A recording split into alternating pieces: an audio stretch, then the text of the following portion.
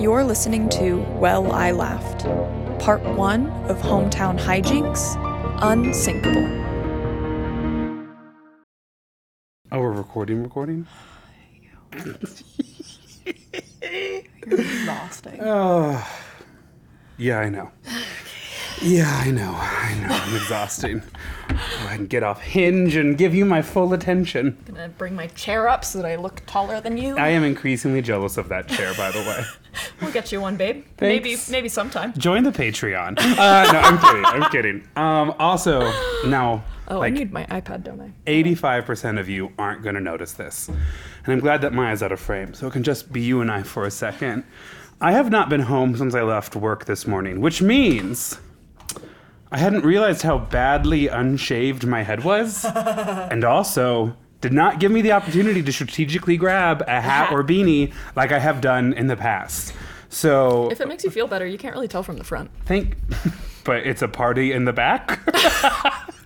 So go ahead and cue up that Dolly Parton song, Here I Am, because here I am, singing podcast. Sealed, delivered, I'm yours. That is not the song, but now it's the song. That's it goes, what Here I heard am, in my 8 head. more times, and then it goes, Here I am. Did you see her Thanksgiving performance? Yes. My God.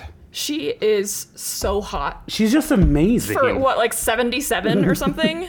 I don't look that good, and I'm 25. She's just up there kind of like waving her hands, singing, having a great little time. She was dressed as a Cowboys fan, so that's controversial, but the Denver Broncos keep winning. Did you know that?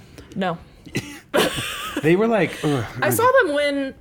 Did they win on like the Sunday of Thanksgiving? Here's the thing. They've won every game for the last month and a half. Oh, really? They were like 1-5 or 2-5, and now they're legitimately like 6-5 or 7-5. Oh, wow. Yeah. Okay. A couple weeks ago, I looked at some of my students who pulled up one of the scores, and I go, oh, wow, did the Broncos win 2 in a row? They're doing great. Anyways, Dolly Parton, national treasure. She is a national treasure, and I have a fun story for you. This came out at Thanksgiving. Hold on, let me pull up my notes right quick. Excellent. This came up at Thanksgiving. We were watching Dolly Parton. This was even before Dolly Parton came on stage. I don't even know what we were talking about. Somehow Dolly Parton comes up, and Casey has an older sister named Montana, and I love her dearly. But we were talking, and wow, I cannot get the story out of my face. Out of her face? Yeah, out of my face. Casey's mom was like, have I ever told you the Dolly Parton story? And I was like, what Dolly Parton story? What other famous person could you possibly know? Casey's family just like casually knows everyone. Everyone. Casey could go like, I don't think my childhood neighbor, the inventor of toaster strudel, would be happy to hear about this. Like, that is essentially all of Casey's entire existence. It's so funny, though, because he's so, like, I don't know, he doesn't want the attention, but then he's like, and I know Chuck Norris. And we were like, I'm sorry. Listen, I probably have to blur some of these lines, so all I'll say is this. Casey once handed me, like, $150 worth of pens, like PENS pens, in a bag, and was like, it was a gift, and I don't have any more use for them. And you, teacher, you use writing utensil, right? But here's the thing. I don't know, he'll listen to this, and then he'll realize so many of them were so nice, I've had to, like, hide them and give them away kind of as, like, prizes. They are really nice. Well, now that means I'm like the old professor who like shakes your hand at graduation, and then when I move my hand, there's like a nice pen, and then you like sign your mortgage with it a decade later. Like, that's now who I am. That is the 8th dimension that gift is in. I gave away a lot of like the highlighters, but you need to buy like a little pen box. Yes. Like a styrofoam cutout for it to sit in. I think they'd just honestly be really impressed even if it was just like kind of rolling around in there in the shape of a jewelry box. Maybe for the next decade, I'll give every graduating senior from the program a pen. That seems like a great idea, honestly. It sounds like we started something here. I'm sorry. I'm looking at you and I'm remembering I had a story. You were telling a story. I also realized that around the same time. Have I gotten better at not interrupting you? No, but I am getting better at apologizing for it later. Oh, I love that. So Michelle is like, have I told you the Dolly Parton story? And I was like, no, what possible thing? And so I think this is like maybe right before Casey was born, but they are going up the elevator to like the Delta Lounge at some airport. Okay. And the door opens. She's standing there with young Montana, and it's Dolly Parton and her agent. They're apologizing. They're like, oh, we'll get the next one. And they're like, okay. And then the elevator door closes and they continue on their way. And Michelle goes to Montana, do you know who that was? And Montana's only response was, did you see how short her skirt was? And Michelle goes, that was Dolly Parton. She can do whatever. I think as Dolly Parton has said, it takes a lot of money to look that cheap. Exactly. It's one of my favorite quotes. It's amazing. And I specifically asked for permission to tell that on the podcast. I love that. Thank you. You're welcome. Thank you for asking permission. We're getting better at that, too. I once watched, I think she was being interviewed by, Fallon or Kimmel or Colbert or something like that. And they go, do the dumb blonde jokes ever get to you? And she goes, no, the dumb blonde jokes never get to me for two reasons. One, we know they're not true, and two, we know we're not blonde. Oh my God, I love her so much. I know. She has done more for this country than anyone. I think she had another quote. She goes, well, every day I wake up, get out of bed, put my clothes on, and get myself home. It's so funny. Also, I love that our patrons have been trying to find you that Dolly Parton image. Dear listener, if you're not one of our patrons, or if you're a patron not on Discord, Grant, months ago, episodes maybe ago, first 10 episodes, said that he's looking for a very retro image of Dolly Parton leaving a club to put in his bathroom. And we have gotten, so many of our patrons are so diligently looking for this image. Some of them even went to AI to try and generate it. None of them looked right. But it's very sweet. I love that. I love it too because it reminds me of so many early days of the podcast. And I just wanted to check my calendar real quick. This is officially our half birthday. We published on May 31st, and it's the last day of November right now. Happy 6-month birthday. Happy 6 months to us. This won't just come so out you for a know, while, first anniversary gift usually is paper. Just so you know. Paper. Same. The fuck? I'll get you a card saying seek help for heroin addiction. How about that? If you are getting help, nothing wrong with that. Maybe wild to get if you've never once tried heroin, but otherwise... totally fine. It wasn't a card for heroin. It was a card produced by a company that does that. I'm worried people will think that we're bigots. I am too, and I'm sorry. I tell the joke now all the time. It's really funny. It's a really sweet card too. Yeah, I know. How was your Thanksgiving, Grant? It was good. It was really good. A lot of time in Nebraska, which on its own is not a bad thing anymore. 30, needed to get over it. It's just, I definitely do end up missing the beautiful and wonderful life that I have developed here in Denver. That's fair. Yeah. So, it was, I wish I had more. It was honestly very, very pleasant. And my dad had a bunch, I'm sorry, Dad, because I know you're listening to this, but you should have known. Oh, no. You mentioned very offhandedly in our Whisper in the Woods episode that there's an owl in the corner of the $1 bill.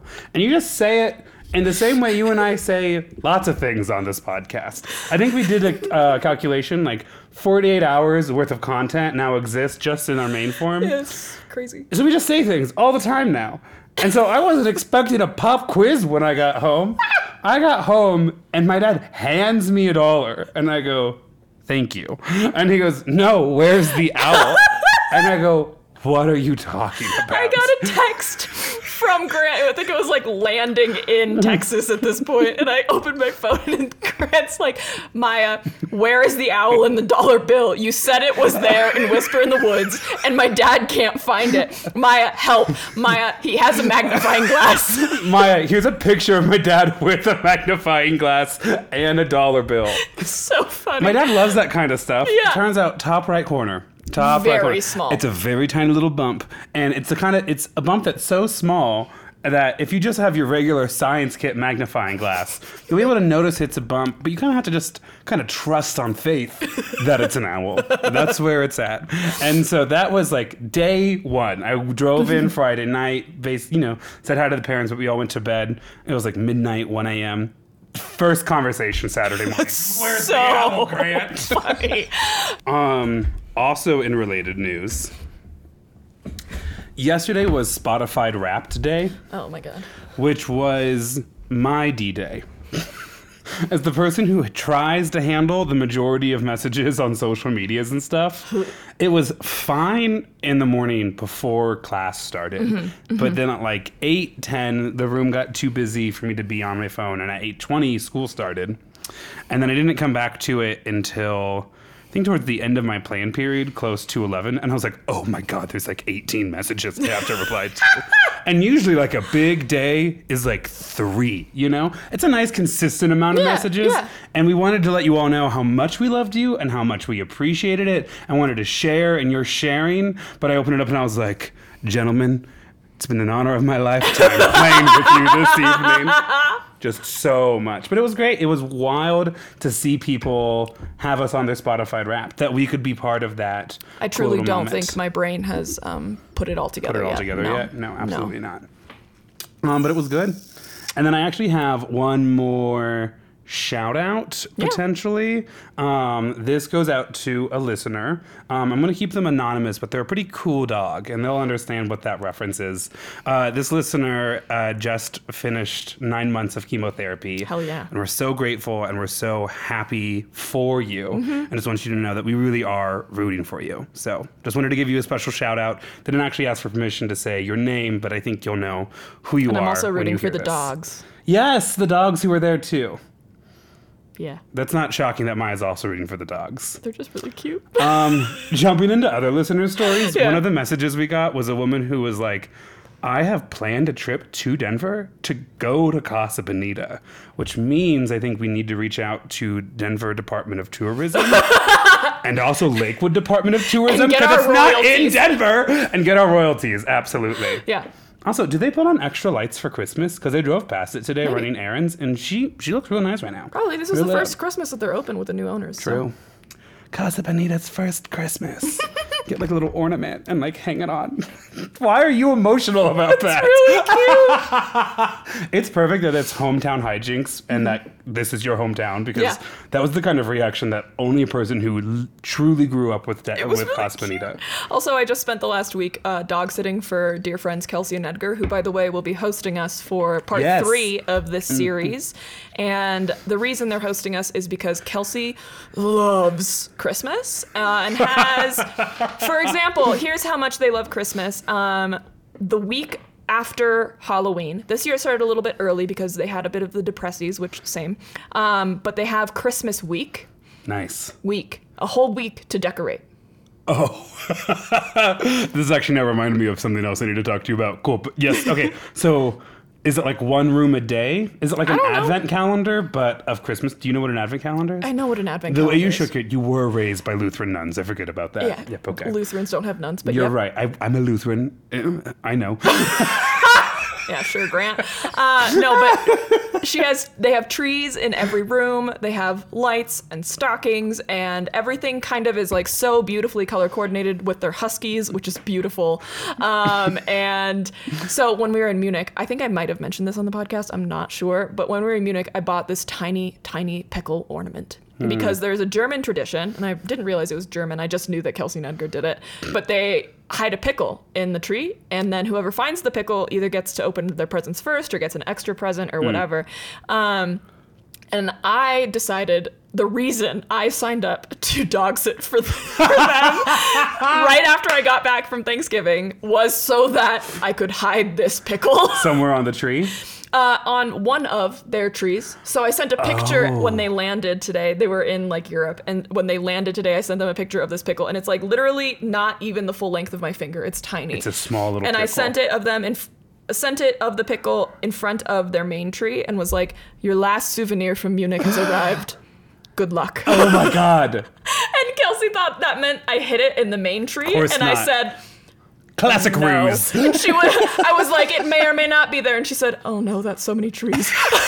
Okay, Agatha Christie, pop off. See you in 10 days in the Yorkshires. Hell yeah. Yeah, but I do think they have a pickle maybe in every other tree, because when I sent it, she was like, oh great, that tree didn't have a pickle. And I was like, I only found one pickle when I was searching. So that's awkward. And it was in the fridge because I needed a little salt and snack. Little gherkin. The day that I knew Edgar loved Kelsey, Kelsey used to be my boss, and so Edgar would make appearances every now and again, and we used to plan like concerts and stuff, right. And so we would go backstage and meet the artists, and that often meant that we would like get to snack on some of their snacks. I don't know if we were supposed to. I'm also going to be in the green room. Yeah, exactly. And so we go in for our meet and greet with Small Pools. We come out. As we're coming out, Edgar had gone in with us for the meet and greet, and we're coming back, going backstage to back up with Kelsey, and he's maybe a little buzzed, but I have a video on my Snapchat. He turns around and he opens his hand to me and he has a pickle. Just a raw pickle in his raw hands. For Kelsey, because she loves pickles. I love pickles too, but I need to be the one that touches it. Okay, well, this was an act of love, and I know that you don't know a lot about that. Okay. I'm sorry. I'll be laying down for the rest of this episode. I mean, you're right, but it's still pretty fucked up to say. I don't know if she ate it, but she listen, did if you get a almost palm cry. pickle, you gotta eat that palm pickle. You don't. Gross. I'm still looking at the camera. You winked, made some very suggestive faces. I winked, did like a second wink with the other eye, kind of like closed both eyes, and then kind of went like... Moved his whole face around. Absolutely. Cute. That's really cute. Anyway, I spent Thanksgiving in Port Aransas, Texas. Right. Casey's family rented a house, and I realized in the episode that released today that I said I wasn't excited not because of the nieces and nephews, but I didn't make it clear that I love the nieces and nephews. I haven't made it that far in our 3+ hour episode that we just dropped. I still have to edit next week's episode, and I'm so sick of listening to Patty Hearst at this point. And What's 12 hours between friends? I'm so glad that I did this story, but the way that I wish I could not edit the episode. Or any of the reels. It will bankrupt us, but if you want to hire it out, that's fine. No. I get it. It's like $100 for 60 minutes. Can you imagine? That's why I said it will bankrupt us, but if this is what you want, I will support your dream. No. Because I know that it's not going to come back the way that I want it to. I'll still have to do the work anyways. What was it? Oh, it was our Whisper in the Woods episode. So if you've ever been to an event, just know there's a stressed out woman behind the scenes somewhere getting someone a Diet Coke. Anyway, my nieces are very cute. The nephew's too young. He's still a baby. Still undetermined if he's cute. I get that. I mean, he is cute. They're sacks He's of just flour up until a certain point. They're microwave sacks of flour. Listen, I have 25 first cousins. I have at least 18 second cousins, all of whom I see. Oh, that's just mom's side of the family. I have the authority to say microwave sacks of flour for the first 2 years. And then they start talking. Anyway, Casey's brother doesn't have a girlfriend this year. Nice. And so I didn't have to compete with any pretty blondes to be the favorite aunt. And that was a giant ego boost. So the entire family just genetically gorgeous. Oh, yeah. Yeah, okay, cool. Yeah. Nice. Good for you.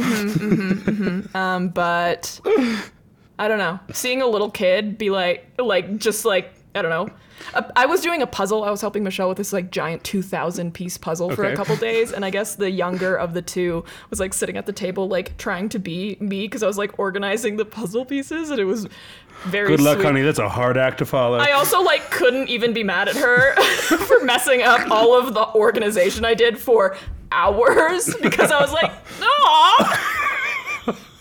Become a teacher, that wears off real fast. Oh, yeah. Well, they're 3 and 4. The youngest I've ever worked with is 8. And I feel like that is 3 and 4. They're they can have a conversation, but they're still a little spacey. Yeah, you know? 100%. Yeah, so it's still that way in high school, but whatever.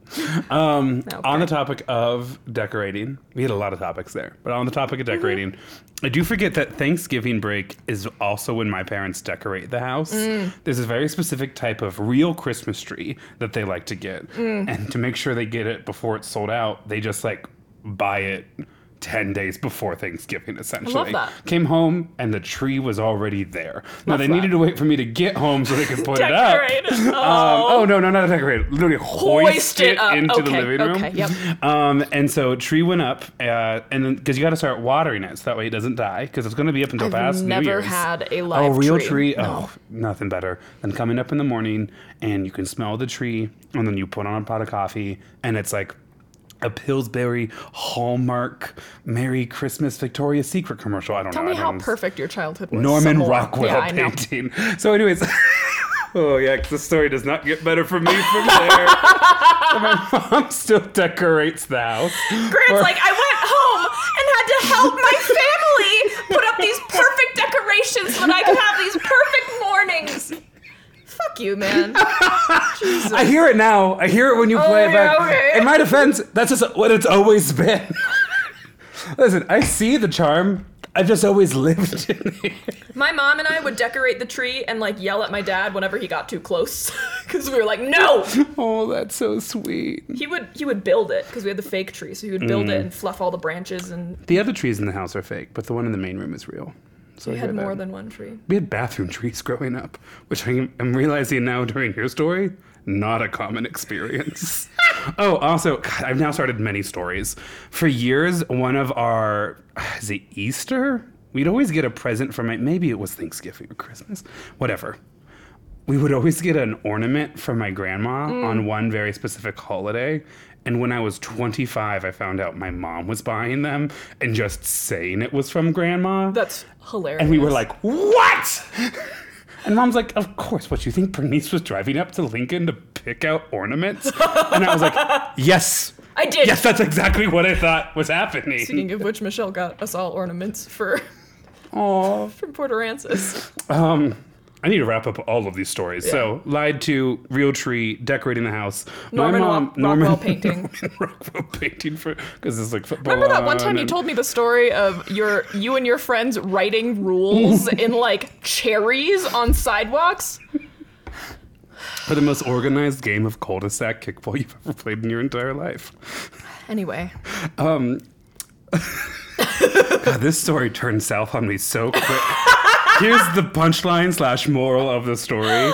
Mom still, I think, enjoys the house decorated. Yeah. I don't think she thrives on the art of decorating. And that's because since my mom has gotten an iPhone, every year before she takes the ornaments down, she takes a picture of every room in the house. So she can redo it? Yeah, so that way come Thanksgiving, my mom goes, where did I put this guy?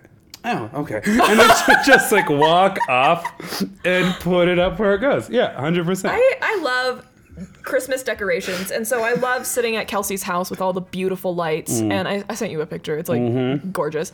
I don't think my brain does that because, as you can see, I put a lot of effort into decorating, and I think part of that reason is so that I can do it once. Yeah, I'm saying my entire style is like postmodern. Yeah, so like I have a tree that we put up and I decorate and it's cute, but then I'm like, and then it stays up until like February because I'm like, wait, I have to take it down, but like Christmas comes again in like 10 months.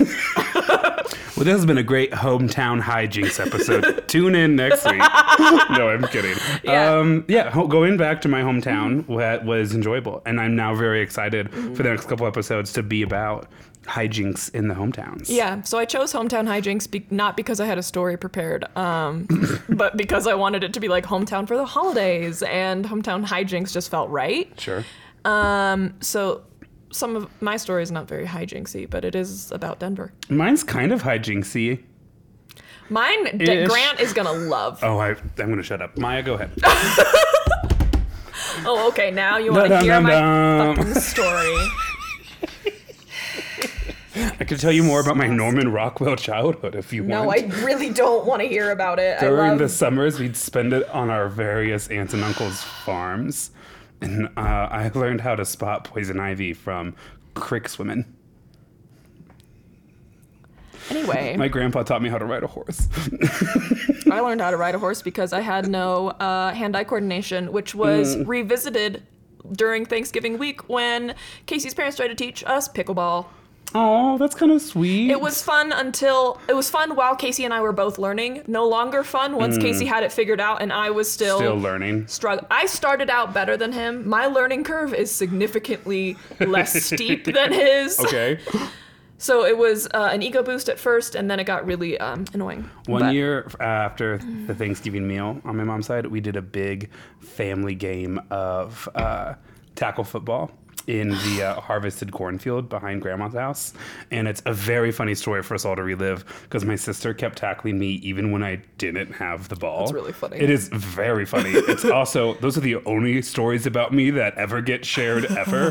They'll be like, well, and then Griffin got his master's degree from one of the best engineering schools in the country. But let me tell you about this one time our child was an adolescent being bullied by his sister. That's a real crowd pleaser. That's how I know I'm loved. Anyway. You had a story. I had a story.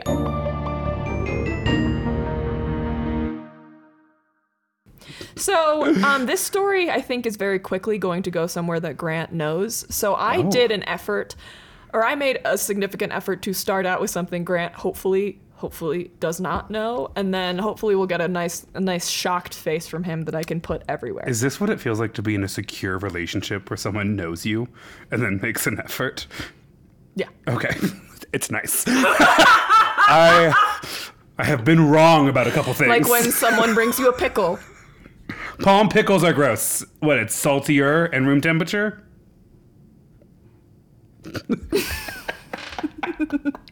Hey, I was somewhere you weren't, saw something you like, and wanted you to have it. Here, it's been in my pocket. Now it's in my hand. You should eat it. It's a pickle. Like, I get the sentimental value. You realize these people are hosting us in, like, less than a week, That's why right? we gotta go before this episode No, drops. I already told them I'm giving them the unreleased episodes so they can be caught up. Listen, I'm not gonna apologize. I think we know that about me at this point. Okay. Jesus Christ. So anyway, our story is going to begin not in Colorado, but in North Carolina in 1862. I wrote 1962. That is not right. It's 1862. Middle of the Civil War. Well, I guess probably more at the start. Oh, You sure. said North Carolina, so we're Yes. in the Confederacy. Yeah. Cool. Her name is Louise, was born in North Carolina as basically Southern aristocracy. Aristocracy. God, I can never say that Aristocracy. word. Aristocracy. That's the second I gave time her that's 2 happened attempts. on this podcast with that exact word. Aristocracy. Aristocracy. Aristocracy. Good. Excellent. Since she's born to a rather wealthy family during this time, she does get the privilege of an education. So she gets educated at, I believe it was some sort of religious all-girls school in New York City. Whoa. Yeah. Hold on. She's born in 1862? Mm-hmm. Oh, okay. Cool. That makes way more sense. I'm like, how did she get to New York during the Civil War? But they probably didn't send her when she was 3. Gotcha. No, yeah, probably not. Okay, gotcha. Gotcha. All right. I'm fully locked in. Caught up. Great. So her mother died just after giving birth to her, and her father died when she was around 29. She wasn't having a bunch of luck finding a suitor in North Carolina, so she goes to live with her sisters in Memphis, Tennessee, where they're out there, I think, searching for a more appropriate suitor, aka rich suitor. Nice. Yeah, I get that. Yeah, in 1893, she comes to visit Denver, where her cousins are living at the Bethel Mansion on Cap Hill. So at this point in the story, she's like 31, but in my mind, you know what's playing.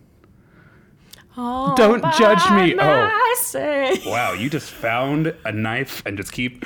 No, I was trying to have this beautiful moment of togetherness. I'm 27 years old. I have no money and no prospects. She had money and prospects. No, she didn't. This is her 3rd city to find a man. She did the Real Housewives of New York, Real Housewives of Memphis, and now she's launching her own Real Housewives of Denver. Yeah. And Anyway. I'm frightened. Anyway, she comes here. Her cousins are living at the Bethel Mansion in Capitol Hill, which is we still call it Cap Hill today. Yep. And this is where she meets a Crawford Hill, who is the son of Senator Nathaniel P. Hill. Nathaniel P. Hill was actually like the second senator elected to the Senate after Colorado became a state, which was kind of crazy. But he was a chemist and a metallurgist, and which made him a successful mining entrepreneur. And he brought mining interest to Blackhawk, which is like a pretty famous gambling location now, but also a mine, and developed Colorado's first smelter, which will take ore and make it into more refined and usable metal products. Did he also found the first delta? Or smelter? Delta? That was funny, but so bad. That was a dad joke. I know it was. Never gonna go through this Because there was story. a minute where I was like, don't say it. And then I was like, when has that ever been a rule for me on this? Kaboom! Smelter Delta. Whoever smelt it, dealt it. Jesus. Sorry. You ready? No. We haven't seen each other in like 2 weeks. This is weird. They married in 1895, her and the son, Crawford Hill. He is the only son of Nathaniel P. Hill. Okay. And so he is obviously going to get the entire estate. He's very wealthy. Okay.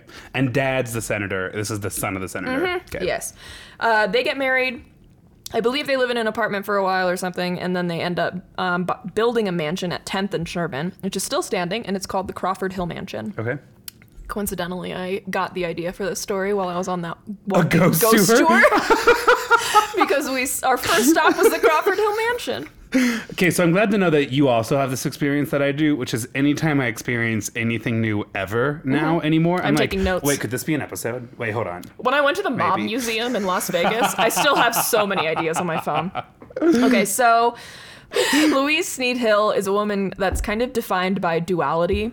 She combined her Southern roots with a, quote, a moral, puritanical work ethic common of the North, as well as the vision of liberal individualism widely associated with the West to present a new vision of gentility? Mm-hmm. Gentility?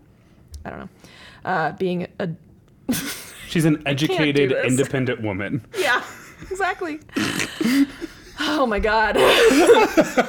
I think I keep forgetting that this is not Patty Hearst and that my brain can like You're so deep relax. in it. I'm like so deep in it that I was taking these notes and I was Into like, the we don't Pattyverse. need all I don't need every single little detail. Oh, you painted a full picture of her. What's her name? I don't know. Okay. This one? Mrs. Hill. Louise Sneed Hill. Louise Sneed Hill. Her Nice. maiden name was Louise Bethel Sneed and then Louise Sneed Hill. Cool. Yep.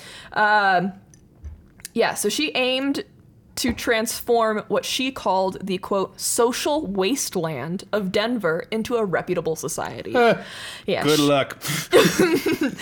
So she invited those she considered to be the best of Denver's high society to play bridge at their mansion. And this, she's trying to take what she considered the old guard into kind of the new modern era of being a woman. So the old guard was also... I need to start over. Because that was not what I meant to say.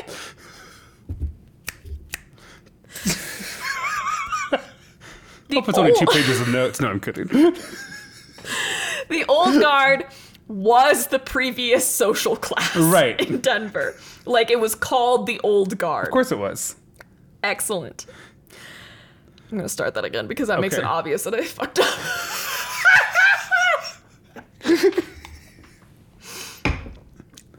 So her name is Louisa Nope. Sneed Hill. Louise Sneed Hill. Louise Sneed Hill. Yeah. Okay. So the old guard is what the previous wealthy class of Denver had been called.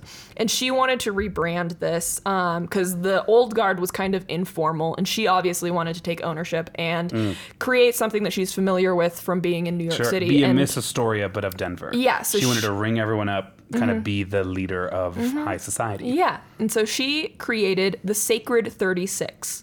Oh. Which she, I don't actually think she named it that. I believe it was a news reporter. The Secret 36? Sacred. Sacred, that's better. Okay. Yeah, the Sacred 36. The Sacred 36 became the first internationally recognized elite social scene in Denver and, quote, resulted in the acknowledgement of the city as a legitimate cultural and educated place to the larger world. Huh. She made Denver a place to be and is seen as a major contributor to the development of Denver's current cultural institutions. She refined it from a frontier town to a cosmopolitan city. The reason it ended up being 36 people, I don't think she she meant for that to happen, but her like ballroom or living room or whatever had enough space for 9 tables of 4 women each to play bridge at. Oh, nice. So it was a bridge club. And 9 times 4 is... I'm kidding. Because you put the 4 down and then you can count and then it's 36. I don't know if it reverses it or not. You hate me so much sometimes. You're just saying a lot of stupid things today. It's weird how our codependency manifests itself differently.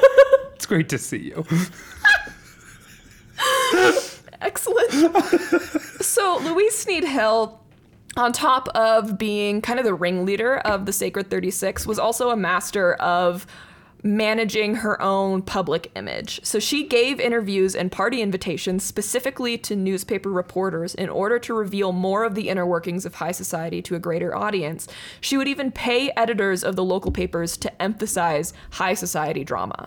Nice. Yeah, and this also... All news is good news. Yeah, and this also drew more people to want to become part of the 36. Sure. And she was very strict about who was allowed in, Nice. who stayed, who left, what allowed you to stay and leave, Okay. and like the rules that were maintained, because she was the cream of the crop.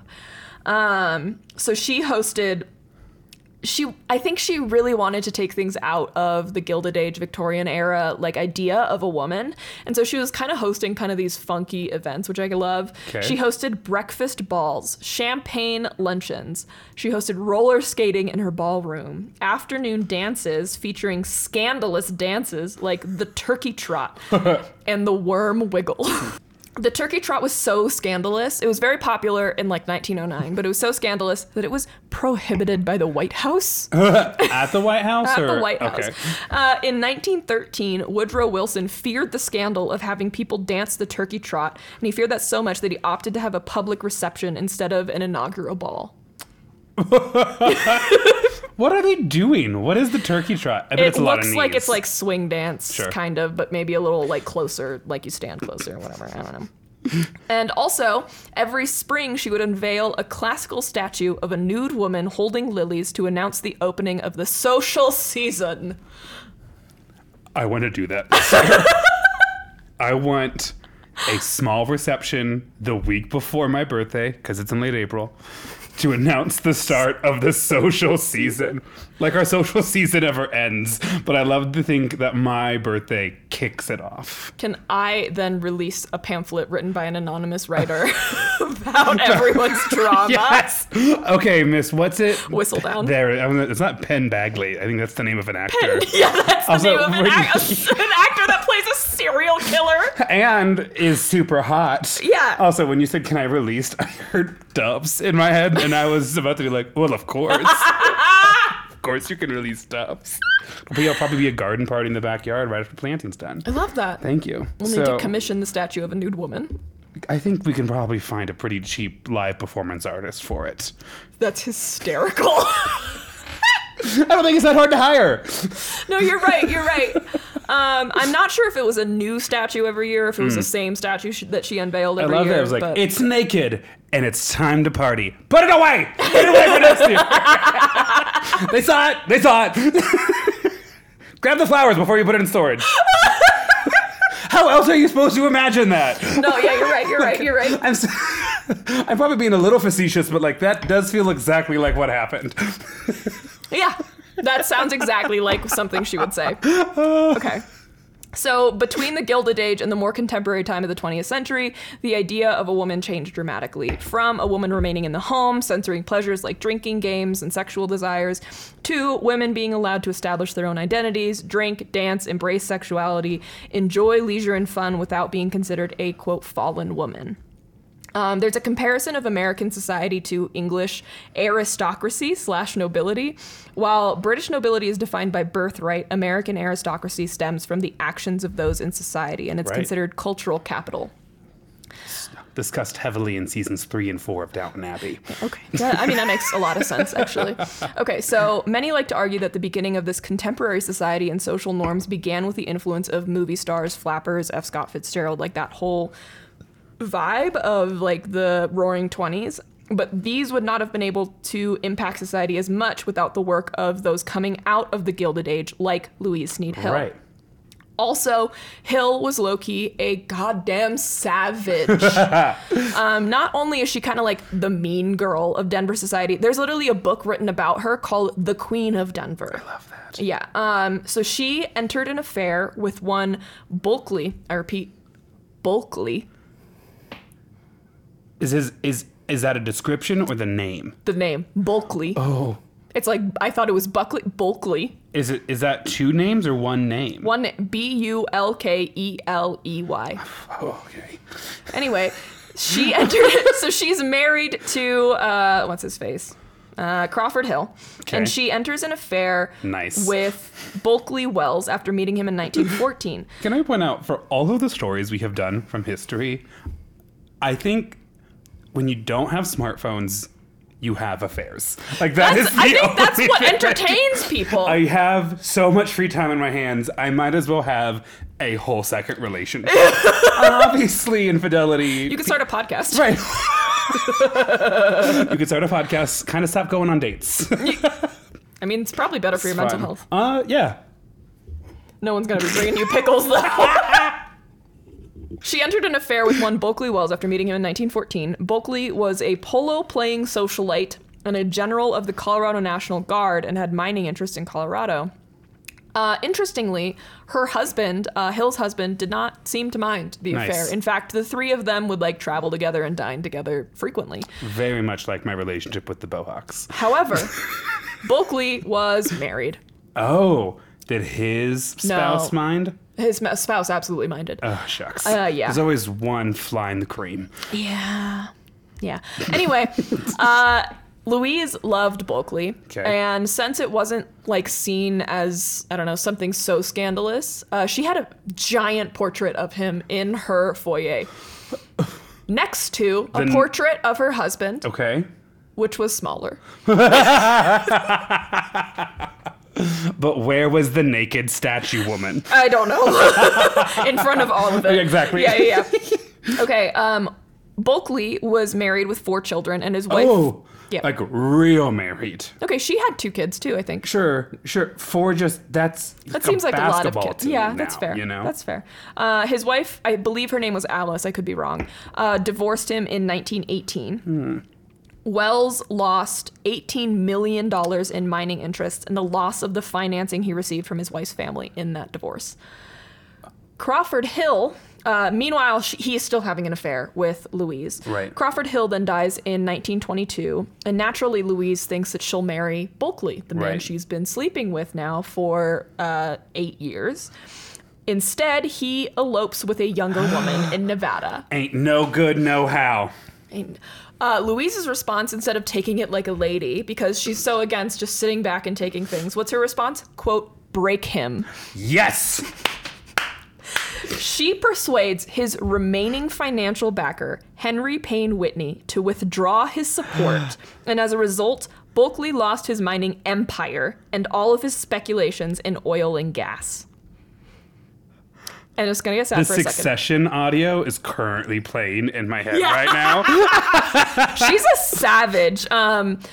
Unfortunately, he then turns to gambling, loses the last of his money, and then dies by suicide in 1931. Oh. Okay. So that's not good. No, not good. Louise's actions leading up to that were funny for the time. But she is a mean girl. By and large. Apparently, she did not even publicly acknowledge his death. Okay.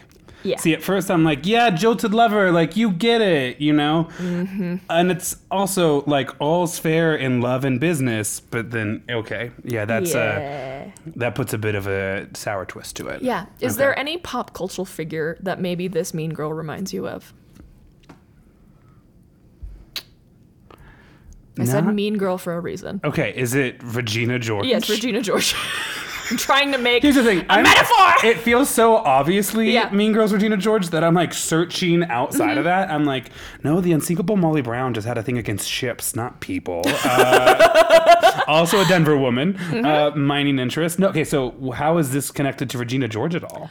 What does every Regina George need? A Katie Heron. A Katie Heron. Who do you think her Katie Heron was? Elizabeth Cady Stanton? Nope. Okay, that's why Katie Heron's name No. associated with this thing. No. Molly Brown. Yes! Yes! Yeah. And you mean Katie Heron? Okay, for those of you who weren't gay in 2005, like 4 of you, and my parents. Katie Heron is the best friend and nemesis, and then kind of mutual acquaintances again. Both like heroine and villain of the movie Mean Girls. Yeah. Molly Brown's not really gonna have a villain era. She's just a hero. Oh, okay. So she pushes Hill in front of a bus. Yeah. Nice. Nice. No new ideas in Hollywood. No new ideas. No Wait, so what ideas. happens? What's this legacy? So we're gonna backtrack a little bit to get a little bit of Molly Brown's background. Her name is actually not Molly. It's Margaret. Nice. And we'll kind of get into why it's Hollywood that really changes it to Molly. Okay. It rhymes better.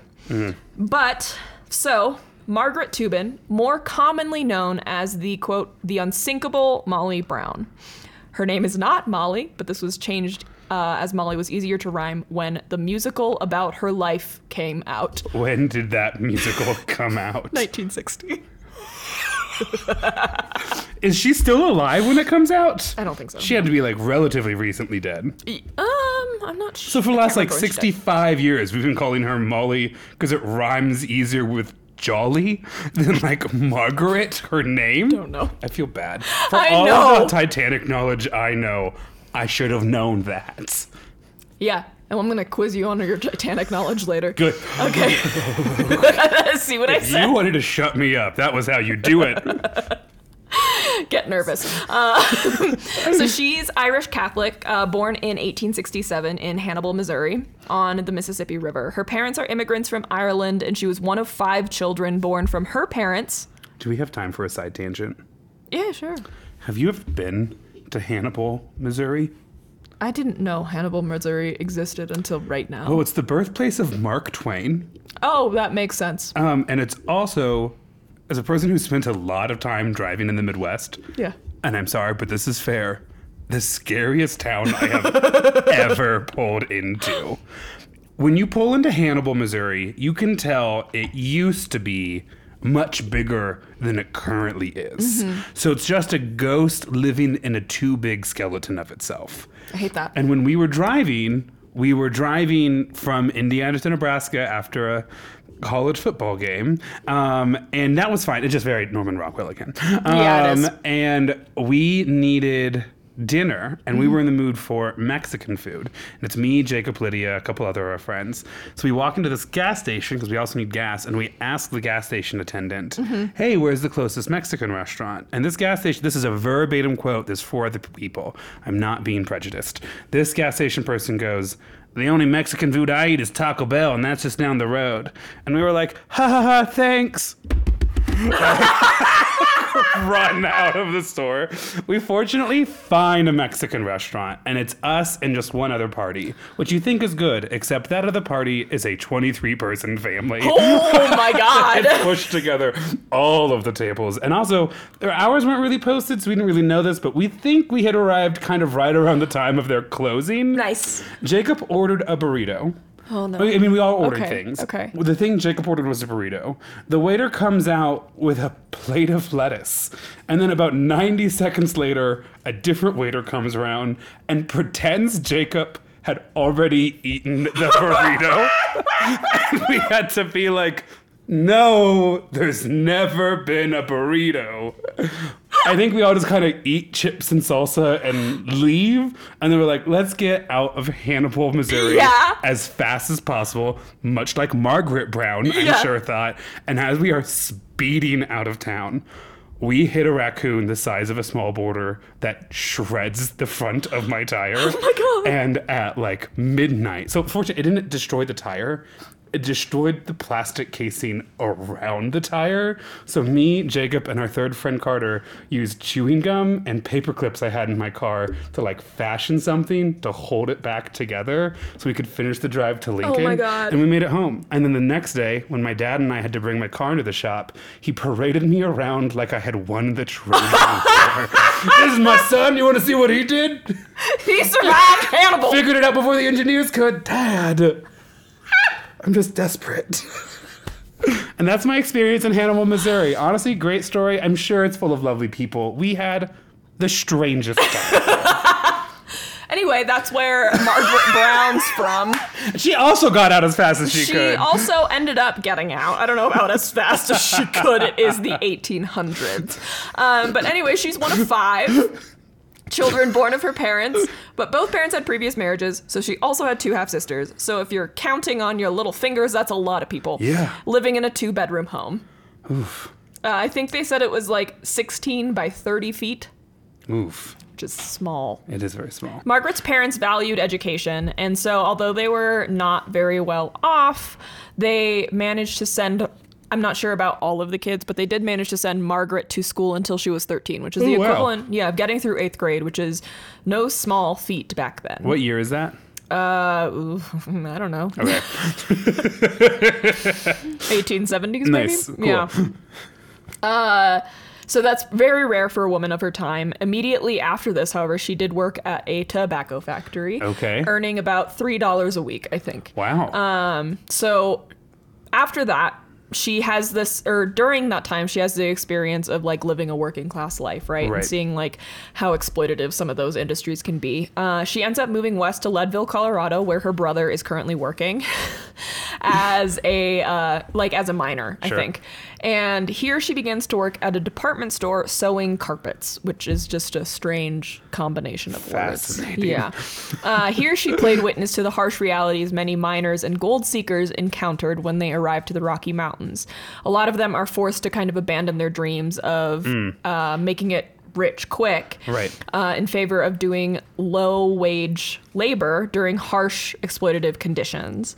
Margaret becomes involved at this point with soup kitchens and charities and trying to even do though she's some not more. A society woman. Yeah, she's just like a good she's souled just a person. good soul, like Nice. sees something that's wrong and decides, hey, I'm gonna do what I can to help those. Yeah, exactly. So Margaret meets a man named Joseph J. Brown. His nickname is JJ. He is a poor mining engineer. Poor, but with good prospects. So smart? He's currently a mine manager. Okay. Yeah, so he's like making his way up the ranks. Nice. I'm not sure if he was educated to be like an engineer. Downtown, walking fast. No. I was never sure how long we're going to go with those. I can play that entire song on the piano, so we can go all the way, baby. So Margaret was torn between marrying for love, JJ, or marrying for money, as she had hoped she would do, coming from where she came from. Sure, humble beginnings. Yeah, and she wants to find a way ultimately to be able to take care of her father and to live a comfortable life. She ends up, this is a quote from her. She says, "I wanted a rich man, but I loved Jim Brown. I thought about how I wanted comfort for my father and how I had determined to stay single until a man presented himself who could give to the tired old man the things I longed for him. Jim was as poor as we were and had no better chance in life. I struggled hard with myself in those days. I loved Jim, but he was poor. Finally, I decided that I'd be better off with a poor man whom I loved than the wealthy one whose money had attracted me. So I married Jim Brown." And on September 1st of 1886, they got married. Aww. Very high contrast to Louise. Yes. If you're wondering. They end up moving just outside of Leadville to the mine where JJ was currently working at. It was called the Little Johnny Mine. No relation to JJ, I don't think. Because Louisa married for status and position. Literally, that's basically it. Yeah. And cared for her husband, had 2 kids, also had a lover who she then destroyed. Basically killed, okay. Yeah. So many people at this time dreamed of success due to the height of the silver market. And what happened in 1893? It's a boom, right? Or is it a bust? And then the Sherman Silver Purchase Act gets repealed. I don't know this. I I really thought you were gonna... Can gonna... I guess what it is? Yeah. Does it remove silver as the national, like... Does the U.S. stop collecting silver to back up its its credit? I forget what that's called, but it's like you can trust these bills because there's a pile of silver somewhere. Yeah. So we are like, we don't need the silver anymore. Oh, so it's a huge bust. It's because now like silver. You just gotta basically like is it worthless because the U.S. government doesn't want it. Yeah, so... All right, we got there. It took me about 3 minutes before I really understood the question, but I can write a B+ essay to this. Okay. Anyway. I'm talk about the progressive era politics and kind of hope that the professor's like, oh, okay, whatever. No, okay, whatever. He doesn't know about this, but he knows history. I'm so excited to talk about my topic next, just because of this conversation that we're having. I can't write a B+ report on anything you're about to say, so I just want you to know. That's fun. Because I have no idea how any of the science works. Okay, well, teamwork. Hey! So the Sherman Silver Purchase Act required the U.S. Treasury to buy 4.5 million ounces of silver bullion each month in order to keep the value of silver up. Right. So when this was repealed, it caused a crash in the value of silver, and that resulted in like 90% or more of the miners in Leadville and the surrounding areas being unemployed. And so there's a huge rise in poverty. Many mines in the area turn instead to trying to find gold or other valuable ores. However, in the same year, JJ makes a significant discovery at the Little Johnny mine by contributing to exploring some large ore that was seen there and finds gold. Nice. And so in recognition of these efforts, he was awarded 12,500 shares of stock in Ibex, the owner of the Little Johnny mine, and they appointed him to their board. And just like that, they're millionaires. Oh, shit. Yeah. And she married him for love. I know. I love that. I know. During this time, while they're sort of starting to gain more money, Maggie was busy advocating for miner welfare and working to better the local education system. As they began to grow in wealth, Maggie was able to focus more on her philanthropic efforts and was also known for wearing fun and dramatic hats. That's my retirement plan. Volunteer, hats. Dramatic hats. Send your hats to us. Let us know.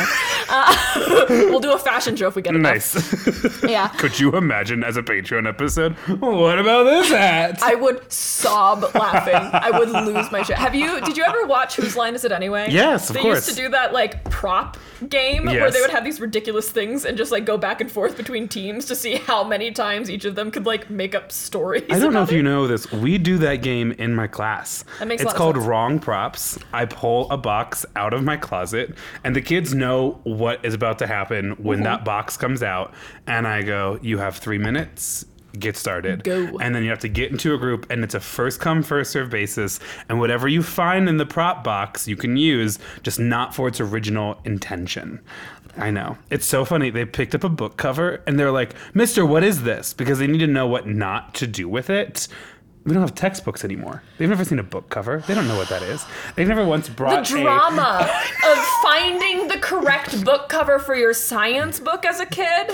And by September, the corner of the book had already pierced it. Yeah, and pierced it was it a little bit. Right. Did you ever have the teacher who had you all bring in paper grocery bags so you could fold it? We had like they certain have no idea. books that Yes. like they were like this cannot be in the like stretchy book covers. You need to get it. Right. What the hell? They have no idea what a book cover is. That's and so they're like, insane. I'm like, it's a book cover. And they're like, so we can use it as a hat? And I was like, yes, that's not its original purpose. Yes, that's fair, fine. I feel like if I picked up a book cover now, I would be like, well, they took it, and when they said, can we use it like a hat, I figured it'd be like, long part in the back. No, they came in, long part. This is a robbery!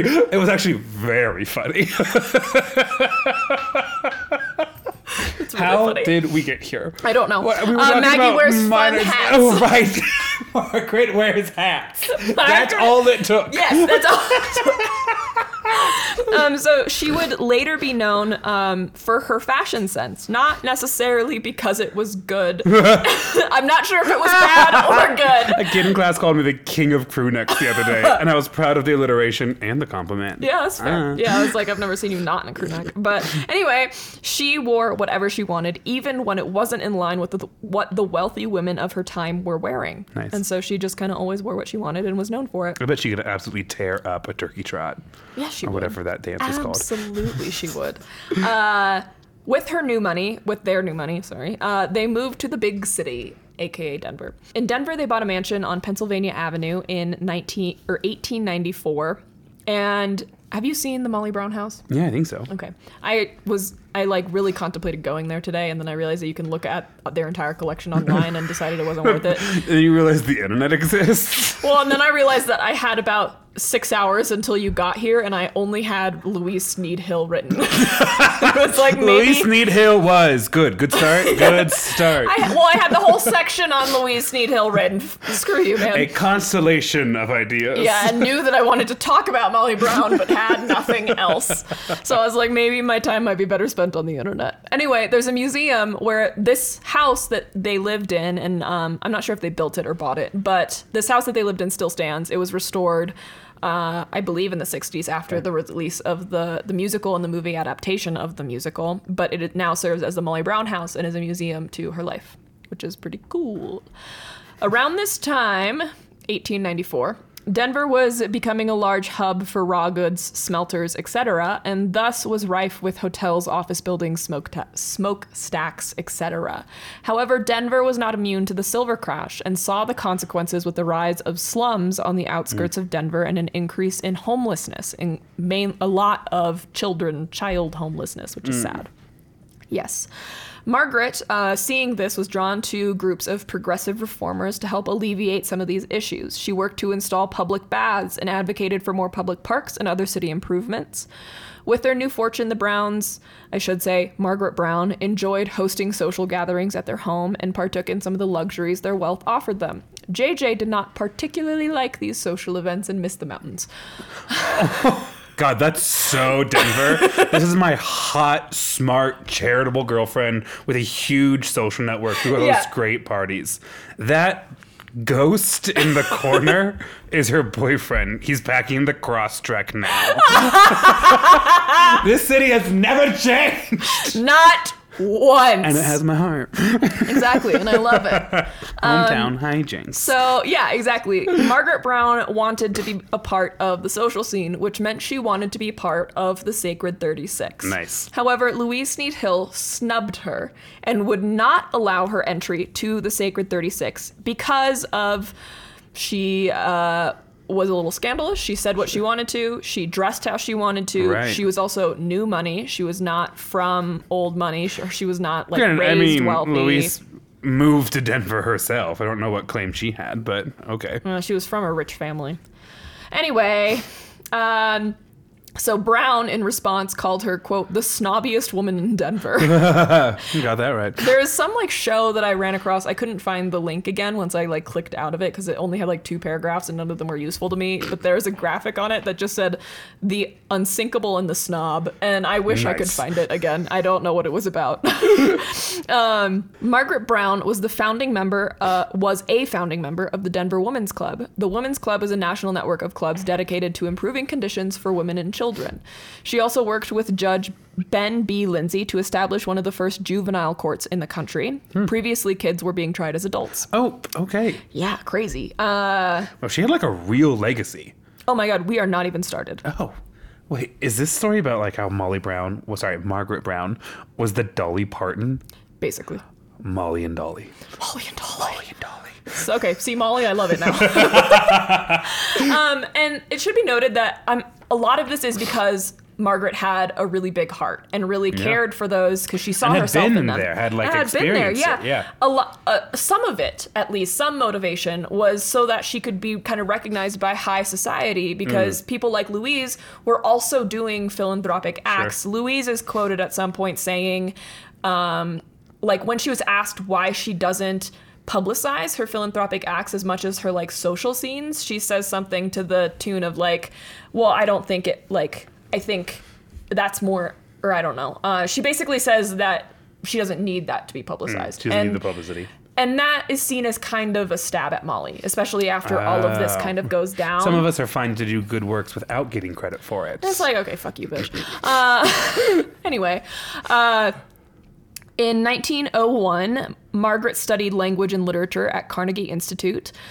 She has a couple kids. At this point, they have tutors, so she's not, she doesn't need to be around all the time. In 1902, the couple, so her and JJ, in an effort to kind of keep the spark alive, I think, go on a world tour of sorts. And that takes them through Ireland, France, Russia, India, and Japan. Wow. Mm-hmm. Wow. Yeah, Margaret enjoys traveling as well. And that's another thing that I think the Sacred 36 value in high society is being a traveled and cultural person. Woman. But I think they also just... What year do they do that? 1902. Okay. Yeah. Yeah. Okay. We're getting there. So... Margaret also enjoyed learning new languages and was fluent in English, French, German, Italian, Russian, and was conversational in Gaelic, which was her parents' native language. Whoa. Isn't that nuts? That is crazy. I mean, it's also testament to what you can do when you have free money time. And time. Exactly. Yeah. But you still have to learn it, right? There's plenty of rich kids who barely speak English. And the thing about learning a language, too, is I feel like a lot of times it doesn't serve you, especially if your native language is English. You really do it so that, for your own personal betterment, but not so that, I'm going to speak French to, court this man. Right. You learn she the just pianoforte. wanted to learn it. Yeah, exactly. So in 1909, however, the Browns quietly signed a separation agreement. What? Yeah. Because being away from their comforts of home and traveling for a whole year didn't fix their marriage. No. And traveling at all, but especially internationally, test any bounds. It's less about the relationship and more your two personality types. And you're also stuck together all the time. Yeah. And I learned a lot of things about Grant. Anyway. She just had a lot of time where she wasn't sleeping, so. That's real. So they signed a separation agreement, but because they were both Catholic, they never legally divorced. Nice. Yeah, in the agreement, though, apparently it was relatively amicable. JJ still wanted to take care of Margaret. Aww. And so in the agreement, she gets the house. She also gets a cash settlement as well as $700 a month as an allowance, which will allow her to continue her travels and philanthropic efforts. That's about $20,000 today. Okay, so she's kind of comfortable. Okay. Yeah. All right, we'll give her her. That's $240,000. When you make it sound like that, okay, maybe not. I mean, still She's nice. Really comfortable. And doesn't have any kind of payments to make or anything. Yeah. Good for her. Yeah. And then we're going to skip a lot of... JJ ends up dying in 1922. Oh, okay. That's skipping way ahead. And right. now we're back. And what's the year that we're back to?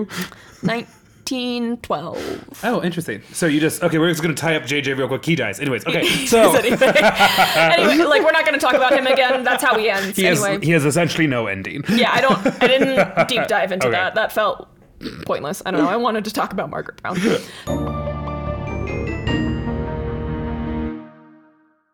So anyway, Margaret goes on a trip to Egypt, Rome, and Paris with her daughter Helen and their friends, the Astors. They're a couple. Right. And so she decides to return home ASAP. And so she books passage on the first available ship to the U.S. What ship was that? The RMS Titanic. And she boards off of the coast of France. Yes, she does. I'm not trying to say anything. I mean, I could talk for hours, but yes, she gets on board. Yes. So she gets on board the, quote, practically unsinkable Titanic. Correct. And since it was so last minute, no one knows that she's on the Titanic back home. Oh. And so, it's not like the Titanic goes down and Louise Sneed Hill is like, oh my God, my nemesis is dead. Yes! Yeah, it's not like that. It's basically Helen knows. She's on board with her friend, the Astors, though.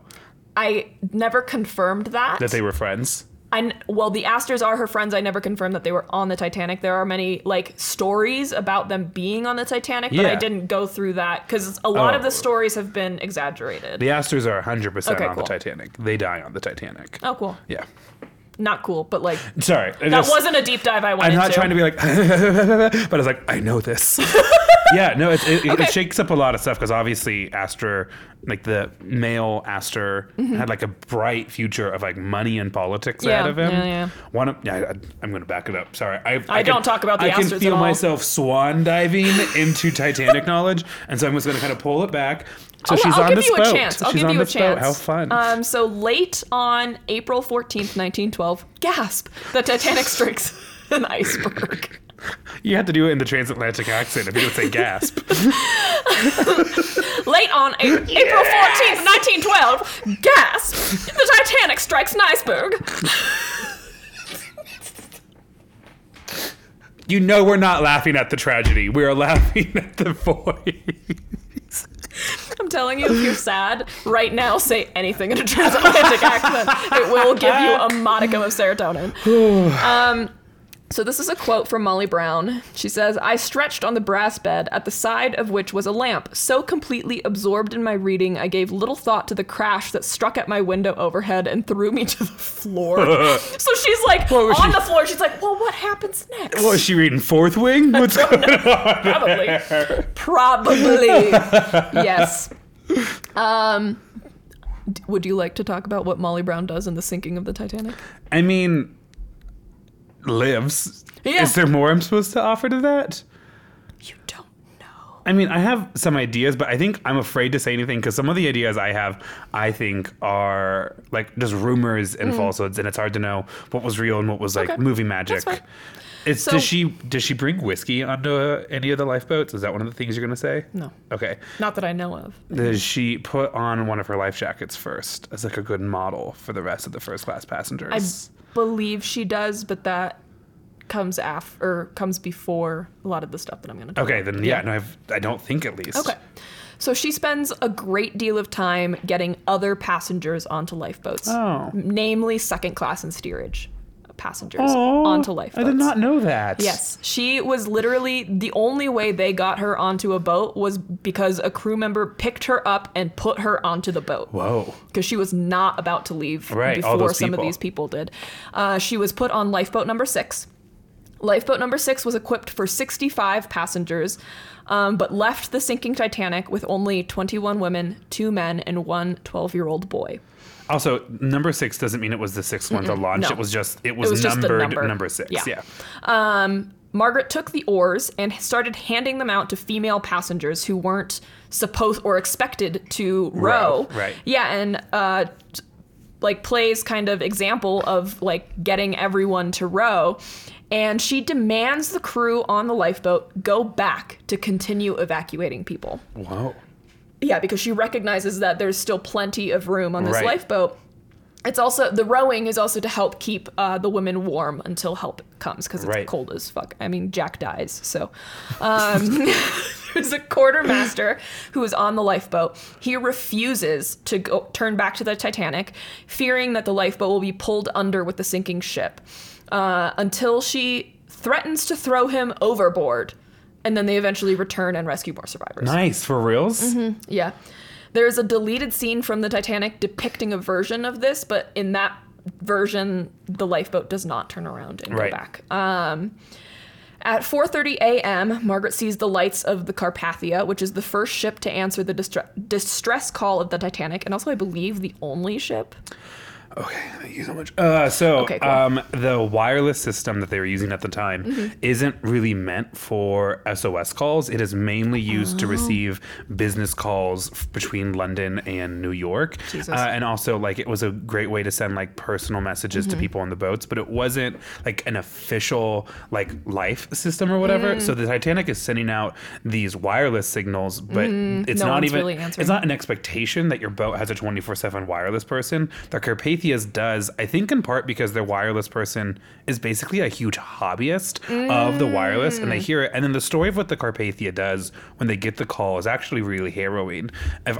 Some of these numbers might be off a little bit, but basically she was meant to go like 17, 18 knots, and the crew, in responding to the rescue, managed to push her to 21 knots and almost destroy their boilers trying to get there fast, and is doing that through the same ice field that the Titanic went through. And so they have all the crew at the front of the ship, like trying to spot Icebergs. icebergs and stuff. Meanwhile, all the crew are getting like cots and hot water running, and like they're setting up that's everything to like, the entire ship basically wakes up to try to help as quickly and urgently as possible. Mm-hmm. And I have to remember what'll happen later. I think the Carpathia sinks during World War One. Oh, really? Yeah. I mean, at that point, I think it's like a weapons distribution ship. It's World War One. But that's exactly. That's one of its legacies. But yeah. That's What they crazy. do on the Carpathia is, in its own small way, a really interesting part of that story too. What Margaret does on the Carpathia, also fucking crazy. Really? Yes. So she spends her time on the Carpathia advocating for the poorer survivors to make sure that they get the medical attention that they need, as well as she personally is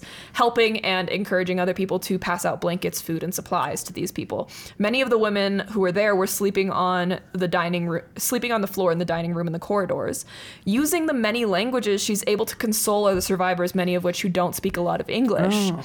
Yeah, and she realizes that many survivors, namely the women, lost everything, like husbands, children, clothes, money, etc., and they need financial support. So in response to this, it takes 3 days for the Carpathia to reach New York. But before it docks in New York, she has raised $10,000. Wow. Which is over $310,000 today for the survivors of the Titanic. Is that just on the boat, or is she messaging back to New York, like I'm assuming leveraging it's her on the networks? boat, like convincing the other wealthy people to donate to fund. these people. Okay. Yeah. So she's raised all of that money in those 3 days before really news of the Titanic sinking has made Sure. it big, I guess. It's reported that in an interview after she deboards the Carpathia that she's quoted saying, "Typical brown luck. I'm unsinkable." It's unclear if this is true or not, or if it was made up by Polly Pry, who is a Denver gossip columnist who often reported on Louise and her Sacred 36, Okay. who also has some weird, hatred of Margaret Brown because of Louise, whatever. He's just like a self-serving to his head queen. I think she. Louise. Yeah. Polly. Right. Polly, You're right. yeah, Polly. Yep.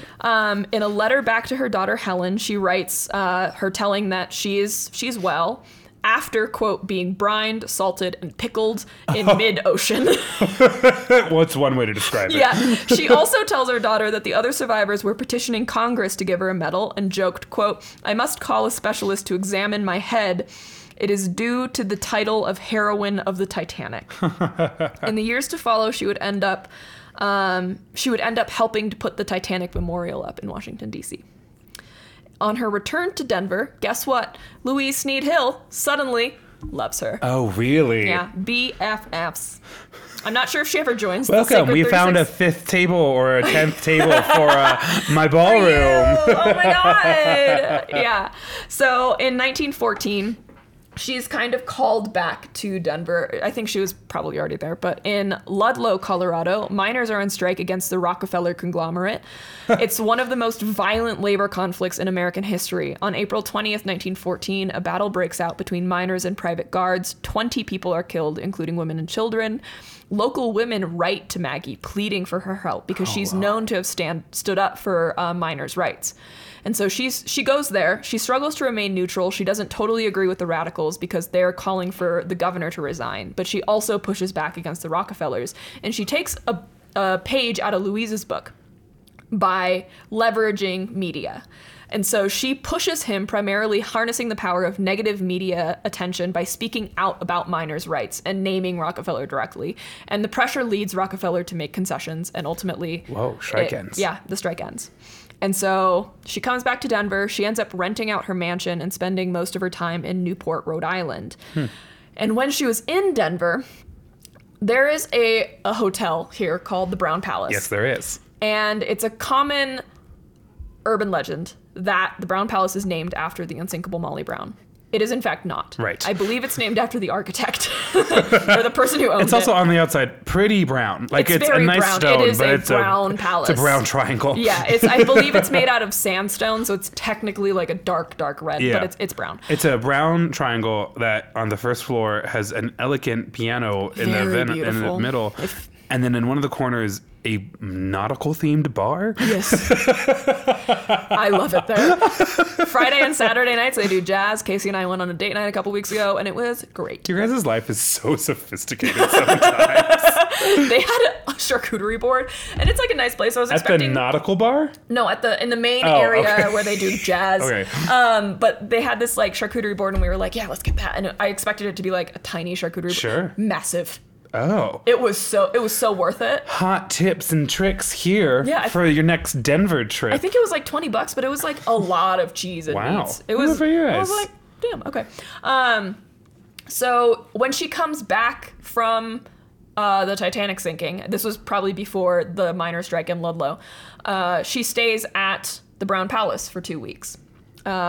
She took vocal lessons there, and from someone who heard the vocal lessons, quote, the caterwauling could be heard throughout the 8 stories of the center atrium. Oh, God. She's a hobbyist. She's a hobbyist, and she was also known to be the most enthusiastic dancer at the Casanova Room during parties, which I love.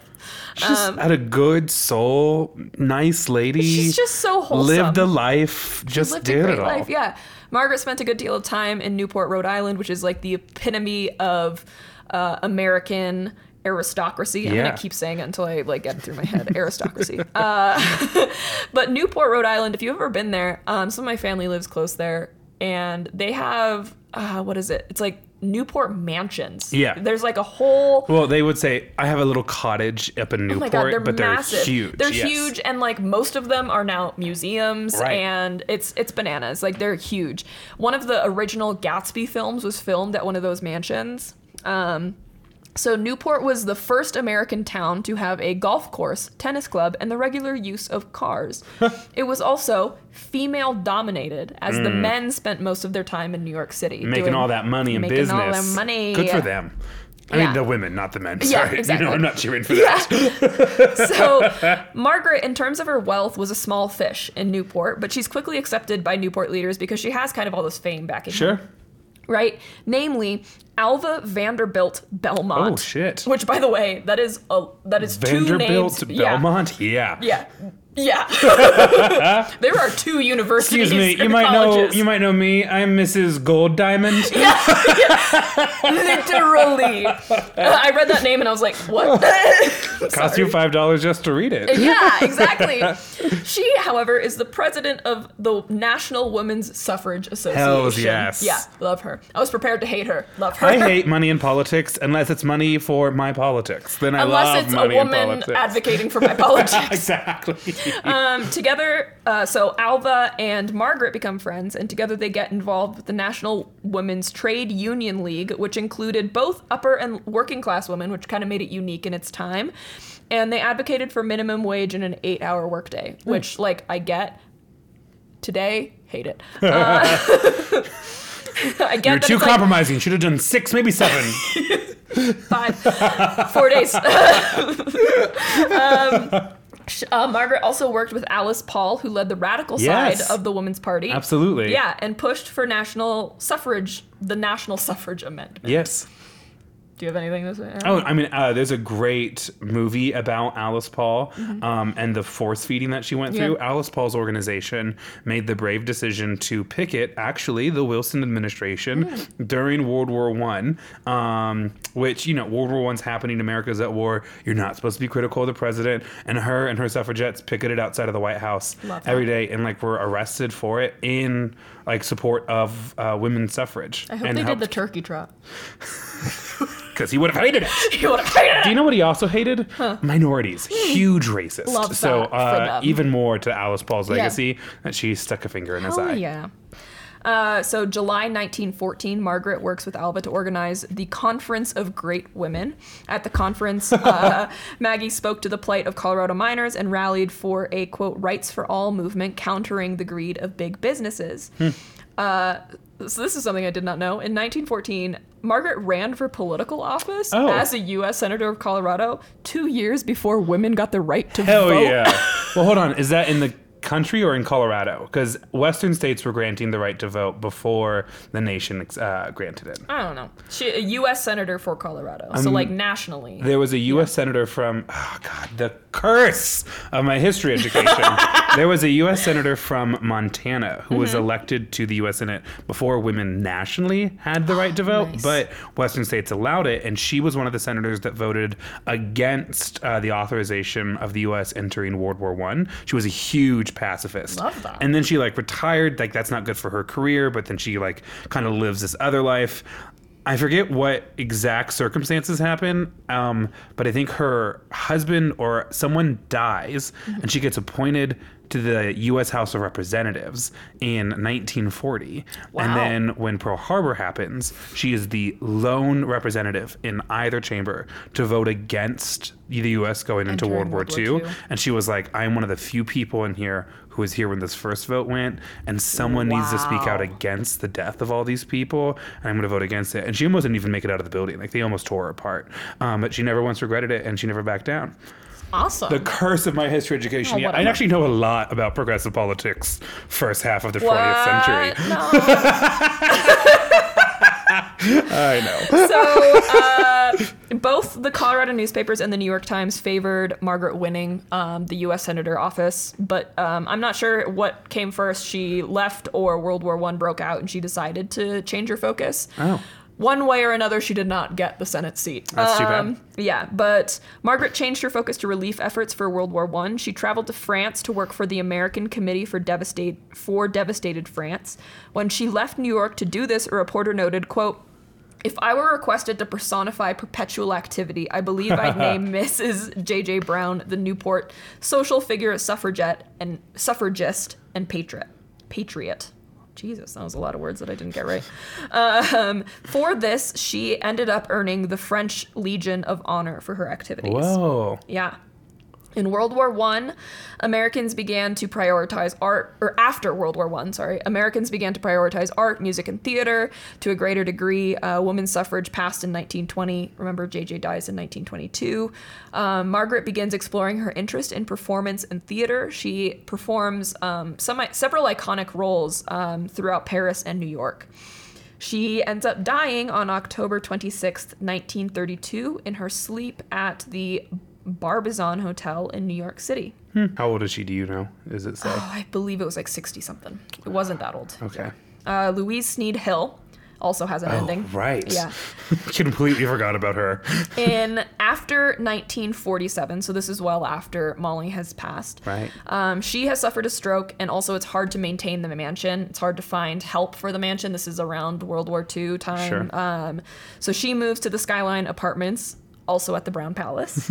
And her mansion was sold to the Jewish Town Club. And I believe that statue she unveiled every spring was sold in an effort to gain money to restore the mansion. But what about the Hysterical. portrait of her husband and I her want mistress? to know. Her mistress. I hope they're in an attic somewhere staring at each other from across the way.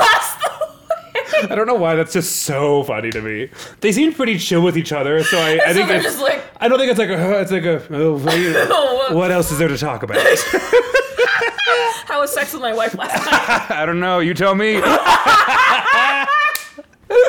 We're so deep into it Oh now. my god, love it. Louise Sneed Hill ends up dying of pneumonia in 1955 at 92 years old with an estate of $5 million. Okay. In 1955, so a lot of money. Anyway, Wait, $5 million in 1955? So that's not adjusted for that's inflation. not adjusted for inflation. So it's like an unfathomable. I didn't even want to put it into the inflation I calculator. feel like they sold the statue, sure, to help with mansion restoration, but also because she just didn't want to bring it with her. It didn't sound like money was super tight. She was like, oh, Jesus, I can't put this in my apartment. She could renovate Casa Bonita with that much money. That's hysterical. So anyway, The legacy of Margaret Brown, like I mentioned, the Brown Palace is not named after Molly Brown, although she did stay there for 2 weeks following the sinking of the Titanic. Right. She loved animals a lot, and so she actually created the Denver Dumb Friends League, which is still around today. It's one of Denver's humane societies, and I got my first dog from there. Yeah, I have a lot of friends who've gotten their pets from the Denver Dumb Friends. It's amazing. There's a Broadway musical and movie adaptation inspired by Brown's life and was released in 1960, starring Debbie Reynolds, who was nominated for an Oscar for her role. This movie was credited for being the reason that Margaret Brown's house in Denver ended up getting restored and is now the museum that it is today. Molly Brown was then played by Kathy Bates in 1997's The Titanic. This is a quote from an article I read about this. Quote, "If you thought seeing the 1997 film Titanic a couple times taught you everything you needed to know about Molly Brown, well, think again. The real story of Titanic's Molly Brown is nothing like what you've seen in the movies." True. Although she is kind of so much more interesting. So much more. Like, she's interesting in the movies. Like, you hear her talk and you're like, okay, I'd be your friend. I'd get a drink with you. But then you listen to all of this and you're like, okay. Margaret Brown is also played by Cloris Leachman in a 1979 movie, so before the Titanic. That movie is called SOS Titanic. The movie follows several notable passengers, Molly Brown, the Astors, and Lawrence Beasley, and like some other crew members and stuff. Many people have elaborated and exaggerated her hijinks. Caroline Bancroft wrote The Unsinkable Mrs. Brown as, quote, an article for a romance magazine that turned into a best-selling tourist booklet. This book, however, was kind of advertised as a biography, and it was not. It's described as, quote, the rollicking story of the Leadville waitress, she wasn't a waitress, who reached the top of Newport society and a permanent place in American lore as a heroine of the Titanic disaster. I mean, some of those details are correct. Some of it is right. There is, however, no evidence that Margaret Brown ever was aware of the nickname Unsinkable Molly Brown. Yeah. Gene Fowler is also known. He's a journalist who is known for putting his own spin on things and maybe the inventor of fake news, which was like basically a direct quote from this article that I read. And he printed a story that took Bancroft's story and further exaggerated it. This is a quote from the story. Born in the eye of a cyclone, in a shack of scantlings and tin cans, and her impoverished father was a drunkard. She couldn't read or write and grew up to become a high-spirited, bossomy girl, Bosomey, I don't know, who hightailed it to Leadville to marry a rich man. I mean, again, like kind of true. She did go to Leadville. And like one of her goals was to marry a rich man, and then decided that wasn't her goal when she found love. Was born in a cyclone in a shack of scantlings and tin cans. There's also nothing. Even I was nicer in my description of Hannibal. Yeah, like what the hell? It is thought that this interpretation was his way of getting back at Margaret Brown for not giving him an exclusive on her Titanic experience. Men will literally ruin a woman's career before they go to therapy. Exactly. And before I get too carried away, my sources were Colorado Encyclopedia, a podcast called The Ordinary Extraordinary Cemetery, which is actually based in Denver. Oh, cool. WikiWand, the Molly Brown Museum, the Strange Colorado podcast, which talks a lot about like her hauntings too, which is cool. Bustle.com, and the Denver Library, and Hotel Colorado. Nice. Yeah. Can I share a quick Titanic Molly Brown story? Yeah. So, I love sharing this story at parties, and my dear friends have definitely heard of this before. So, Titanic comes out in 1997, which means it's like that's when the movie comes out. So, you know, the 2-part VHS box set is available in like 1998, 1999. So I'm like 5, 6 years old, kind of going on 7, maybe like in those 6 to 8-year-old range when I'm watching Titanic, like for the first time. Yeah. And my parents were definitely the parents that made my siblings and I leave the room if there was a kissing scene in the movie, and then they would call us back when we could like watch it again. But Oh, no. One time, we're at a big family reunion, and all of us kids are locked in the basement, where we should be. And my cousins, my older cousins, I'll have to keep them nameless, but my older cousins are like, we brought Titanic if you want to watch it. And everyone's like, yeah. And I'm like, yeah, of course. Yeah, sure. I love history. Yeah, of course. So we watched Titanic, and of course that infamous paint me like one of your French girl scenes comes on. Oh, no, not the that. inside. The Not- like full, the one she's the just topless naked. scene. Yeah, the naked topless scene. And everyone's like, oh, boys, oh, don't look. And I'm like, yeah, that's fine. I don't want to see this. Gross. And that's when I should have known. I was gay. I know that. But then there's like a second parter to this. My favorite character in the Titanic was Kathy Bates, which is maybe even gayer than not wanting to see the boobs. That really is. It was such a early symptom of what I would live with for the rest of it. I mean, obviously I love who I am, but it was like such an early flare-up of the rainbow, personality I was cultivating. Kathy Bates. Yeah. I don't want to see the boobs. Honestly, more Kathy Bates. That's what I want. This is a cover of the book about Louise Sneed Hill, the Queen of Denver. That's her uppity. That's her in the mansion. Is that her ballroom? I believe that might be Maybe. a picture of the Sacred 36 and like their husbands. I'm Okay. not sure. That's the mansion. It's still Is that standing mansion still today. standing? Yeah, I believe it's an office building now, Oh, kind of. nice. Some people have lived there. When we were on the ghost tour, the guy said that he's seen it when it's been like a residence as well. Oh, but cool. I think it might be a lawyer's office or something like that. This is Molly Brown with the captain of the Carpathia. That is a big dramatic hat, though. Right. I love it. There's a lot and of it just makes feathers. Kathy Bates's hat in So the it look Titanic. modest. Yeah, it looked modest. Like she is wearing it's like probably a foot out Yes. from her face with giant feathers. And I have a screen grab of Kathy Bates from the movie, and it's like it's a modest sun hat. Yeah, absolutely. It's an appropriate bridesmaid's hat from the 90s, Yeah, essentially. Exactly. Yeah. And Margaret Brown could absolutely take off if a wind came around. She's like Dumbo. Because in there, hats man. that big have to be pinned to your hair. 100%. It's just attached. And that's why. Did you know that's why when the national anthem gets sung, that's why Women don't have to take their hats women off. aren't supposed to have to take their hats off because they used to be pinned in. Yeah. I didn't know that, but that's fascinating. I love that. Yeah. That was good. Do we have to still think of a name for the episode, though? I was gonna call it in parentheses, Unsinkable. Nice. We can come up with something. I was better, though. circling around something similar. Okay, cool. We can call it that. Nice. Okay. All right. Well, thanks, y'all. Tune in next week. I'm so excited to share my story, which happens in about 2 minutes. Bye. Bye.